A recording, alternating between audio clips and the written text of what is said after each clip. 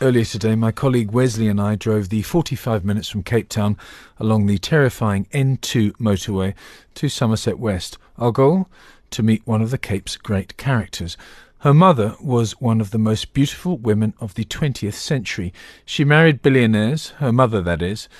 At their house in Grosvenor Square in London during the Blitz, she took her children, of which my guest is one, to the roof of the house to count the bombs.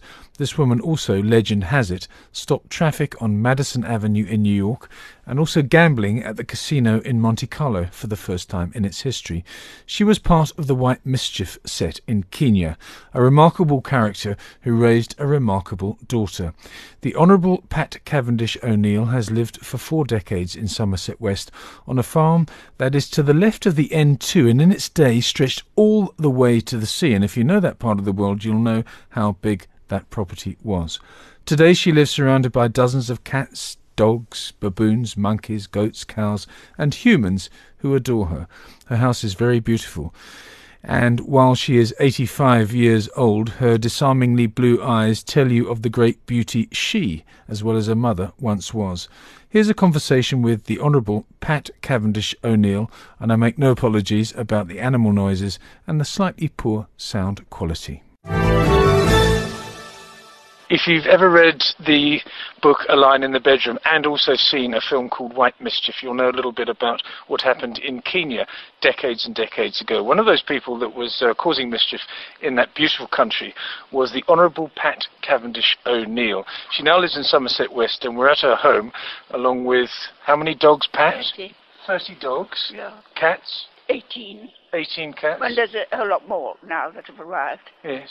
So I don't know how many, because all these wild cats have arrived. Plus a chimpanzee and a baboon. And 4 baboons and lots of vervet monkeys. And everything here is rescued, every single thing. And there are goats and there's pigs and there's cattle. I dread to think what your food bill is every month. Well, Let's go back to Kenya first of all, because was it accurate for me to say that you were part of the White Mischief crowd? No, because the White Mischief was my mother's generation. Oh. I was after that. I was about 6 years old. I've met quite a few of them because my mother used to go to Kenya for 6 months every year. And the first time I went to Kenya, I was 11 years old. And I fell in love with it. I mean, at that age, it was so wonderful. And after the war, I was determined to go back. Your mother, of course, was one of the great beauties of the 20th century. I think she was legendary. I think her hair went white when she was 28 years old, and she used to have it swept up. And I think the legend was that she walked into the Monte Carlo casino, and for the first time, because of the dazzling brilliance of her beauty and all the tiaras and diamonds and everything else, that gambling actually stopped. Now, I don't know how true that is, but it's a lovely story. Was she very beautiful? And King Farouk, who was at the table, said, Enid, next time you come, you better come in a burqa, or maybe even that won't stop people. You know, it was one of those funny things. Yes. But she was so famous that when she went to hairdressers and things, everybody used to come out from under the dryers. And you know, in those days, of course, I'm going back a long time because I'm 85 now. So it's a long time ago, but she was absolutely famous. I mean, was it like that? I mean, again, not harping too much on your mother's beauty, but I can see in your eyes that she must have been very beautiful, because you've got startlingly blue eyes yourself. Did people sort of stop and stare at her? Well, they used to, absolutely, yes. She used to bring traffic to a standstill in New York in the days of the carriages. Yes. You know, and that's it was famous. And also, apart from being great beauty, she was the most wonderful mother in the world. And I never left mother. Husband had to go and live with mother. Pat, your mother was called Lady Kilmore, but I think it was Somerset Maugham, because she kept on marrying billionaires and they kept on dying. Yes. Is that true? Yes, well, not totally, no, because her first husband was one, American. He fell in love with her when she was 16, and my grandmother wouldn't let her marry him, because he was 37 or something at the time. Wouldn't let her marry him till she was 18. Quite right. So then he had a shipping line. So then they got married, and it was when she's married to him, because they owned 185 Madison Avenue, which was called the Cameron Building in New York. And it was when she was crossing the street and she was holding up traffic that at the time the richest man in America fell madly in love with her when he went out to see what was stopping his horse-drawn carriage. and his driver said, "Oh, it's the famous Mrs. Cameron." And then he pursued her endlessly, but she would never marry him, so that was one of those things. But he became my godfather, Yes. and absolutely was passionate about her and loved her all his life. Yes. And then after that she married my father, who was General Cavendish. Yeah. Now, Cavendish Square is named after his brother. Cavendish Square in Cape Town? Yes. His brother, Lord Waterpark as he became, was a famous explorer. He went across America with Buffalo Bill, and he came right through Africa. And because the Cavendishes are all descendants of the Devonshire family. It's just one of the Devonshire names. The Devonshire name is Cavendish. And my great-great whatever grandfather was a Devonshire, one of the descendants called Waterpark. And so Cavendish Square is named after my uncle. And so my mother, when she married my father, he wasn't particularly rich. She was the one that had all the money, not him, because she was also Lindemann was, a very rich family. Yeah. And what happened is he and my mother together brought us all up, never to be afraid, never to be jealous, and never to be ill. And if you are, don't talk about it. And have you managed that? Well, this is why I can live with Larne and every other kind of thing, because wild animals pick up your emotions, you see, very quickly, no matter what, whether it's unhappiness or fear or anything. And so, during the war, we had a house off Grosvenor Square in London, and when the sirens went off, for the bombing of London, my mother used to rush us up to the balcony and used to give us pocket money to who could count the most bombs coming out of there. So we used to love it when the air raids. So rather than going to the tube stations, you actually went up to watch the bombers fly over you and try and kill you? Well, we watched the bombs coming out, then we could count the bombs, and whoever counted the most bombs got the most pocket money. So we were never... this is absolutely true. So we were never... I used to love it when the sirens went off. And you were getting a lot of money. But of course, never mind bombs in London, your great love is Africa and Kenya. When did you first go there? When I was 10 years old. My mother was on safari there. She used to go... Her third husband was Lord Furness, who owned the Furness. He was one of the richest men in the world at that time. And he saw her at the casino in Monte Carlo and was determined to marry her. So pursued her relentlessly again till she married him. So he was a very strange man because he would not go on any public transport. He had his own train with his own station. He had 2 private aircraft and 2 ocean-going liners with a crew of 45. And he used to take my mother away to Kenya for 6 months a year so that no would-be lovers or husbands could come near us. So he would sail in his yacht to Mombasa or whatever it was, and then have No, he would go by plane, his plane. Oh, I see. And then his plane would be sent back for whatever he wanted, just to go backwards and forwards between Europe. And his pilot at the time was called Campbell Black, who is probably the most famous pilot in the world. And, quite interesting. Furness always had to have the best of everything. The first airliner he had the first plane that became the first big airliner in England, and it's the one that they borrowed when what's his name went to Berlin to say everything was fine. Peace in our time, anyway. Yes, peace in our time. It was my stepfather's plane that he came out. They borrowed this plane. It was only one grand enough for him to take it there. But it was a very strange upbringing because I never went on public transport, and it was and I never went to school. So I was educated at home. I had a governess and a nanny and a tutor and everything else. Did you excel at work, or were you always out riding and playing? Well, we used to ride 8 hours a day because I could ride before I could walk. I had cavalry training. So I rode my first steeplechase at the age of 6. On one of my father's hunters. Where did you come? I don't remember, but I remember thinking it was absolutely wonderful. It was like heaven soaring over all those jumps. No, so I literally had cavalry training, and I was always with horses. So it was my great life and love of life. So you went there when you were 10, and then presumably lived there, visited there every year, and then eventually lived there. So, and then, well, on one of our visits there, I was given this lioness, baby lioness, that had mother had been shot. And I couldn't go back to the south of France. We were living in South France. And I couldn't go back to South France with my lion. So Mummy bought me this wonderful farm in Kenya.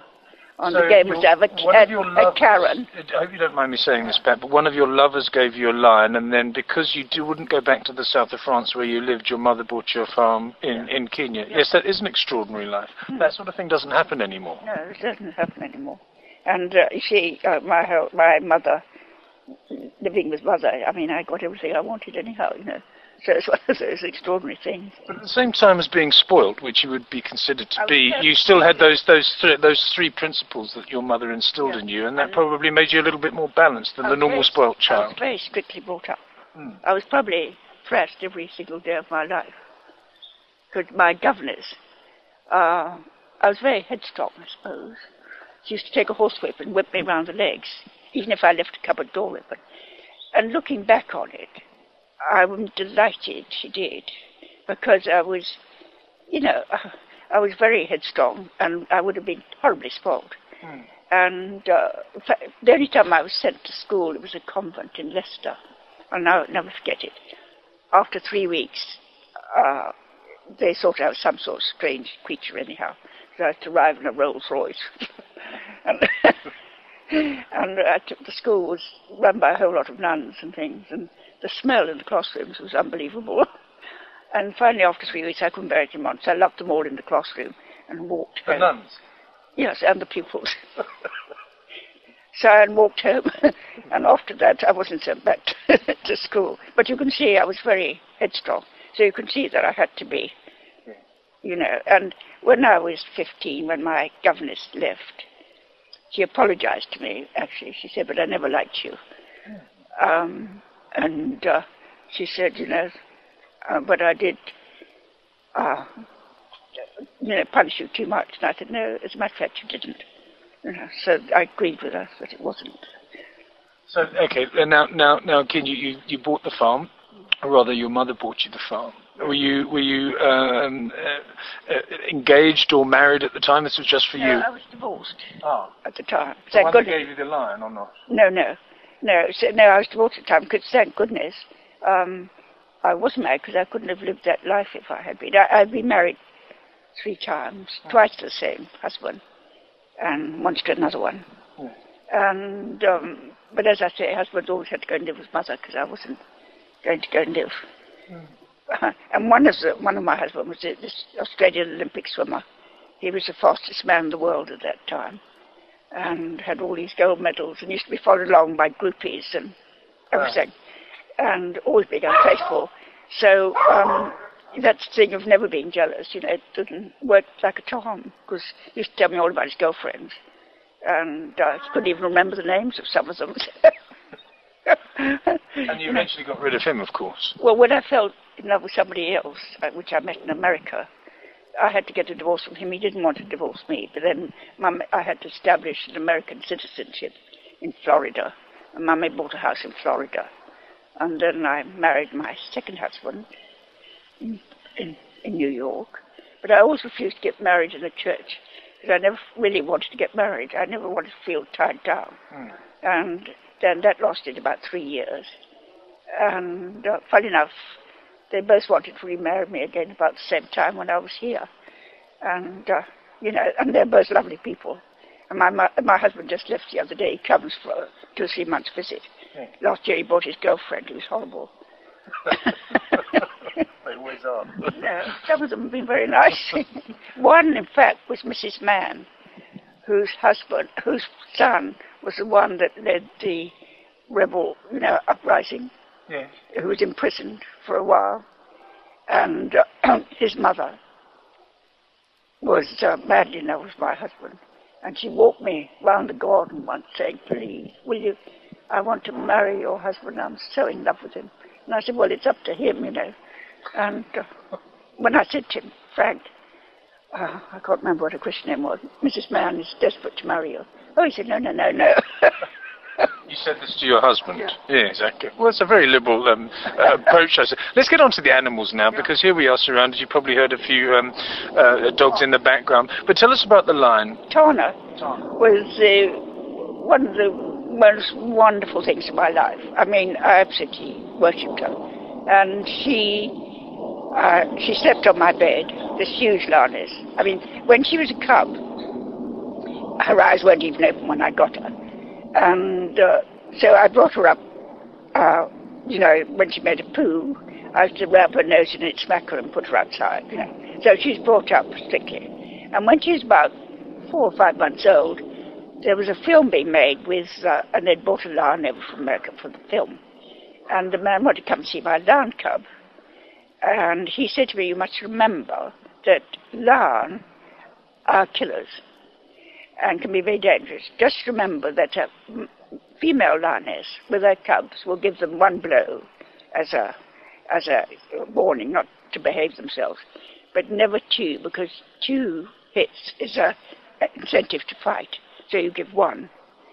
And it was terribly funny when Tana was full grown and had done something wrong. I couldn't. She used to come into the sitting room or wherever I was with her face all screwed up like this. And because I used to hit her then between the eyes, because I said, if they're so, I mean, it's like concrete. A lion is like concrete, and to hit her anywhere else, it hurts your hand. So I used to ball up my fist and go bang like that, you see. And then so she used to come in, and her one thing was killing all my pet chickens, you know, and I love chickens. And her one thing was killing my pet chickens, and if she'd done that, and the chimp used to come with his hand over his backside. So I know he'd done something wrong as well. But you know, they got so much love. Like I got so much love from my mother as a young person, that although I was very disciplined, I got all the love. And this is terribly important with wild animals, or any animal, is to give them love and discipline. Very, very important. She saved your life? Yes. The first time she saved my life was when I was about, it was a most strange thing. I had this wonderful farm, my mother bought me, Karen, which was on a game reserve and went down to a natural forest at the back. And everybody said I was crazy. I was 31 at the time, living on my own on this farm with the mama, who were busy trying to kill people. And I said, Mama doesn't worry me, wouldn't have worried me anyhow.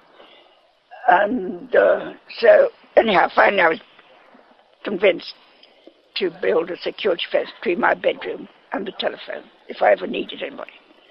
So I got people to build their security fence. And I was one afternoon, it was a very hot afternoon, I was bathing my chimp in the bathroom, and I can feel my beloved Tana's feelings of rage. And she was on the roof, and she was about to spring on the man building my security fence, so I stopped her. She was very obedient, so I just shouted at her, Tana, and I stopped her. And I just said, look, I'll pay you all. Forget about my security fence, because she's never done this before. So 10 days later, she gets off my bed, and she starts walking up and down by my window that overlooks this natural forest. 3 miles below is a river. And I look at her, and she's trying to tell me something terrible is about to happen. So I thought, she's trying to tell me the mama are coming. So on my way to the telephone, I thought, well, I can't say. I think the mama are coming. You better come when I call up the police station. How do you know? My Lorna's told me. So I said, I think the mama have arrived at my farm. It's a very big farm. So they said, we have no transport. You must come and get us.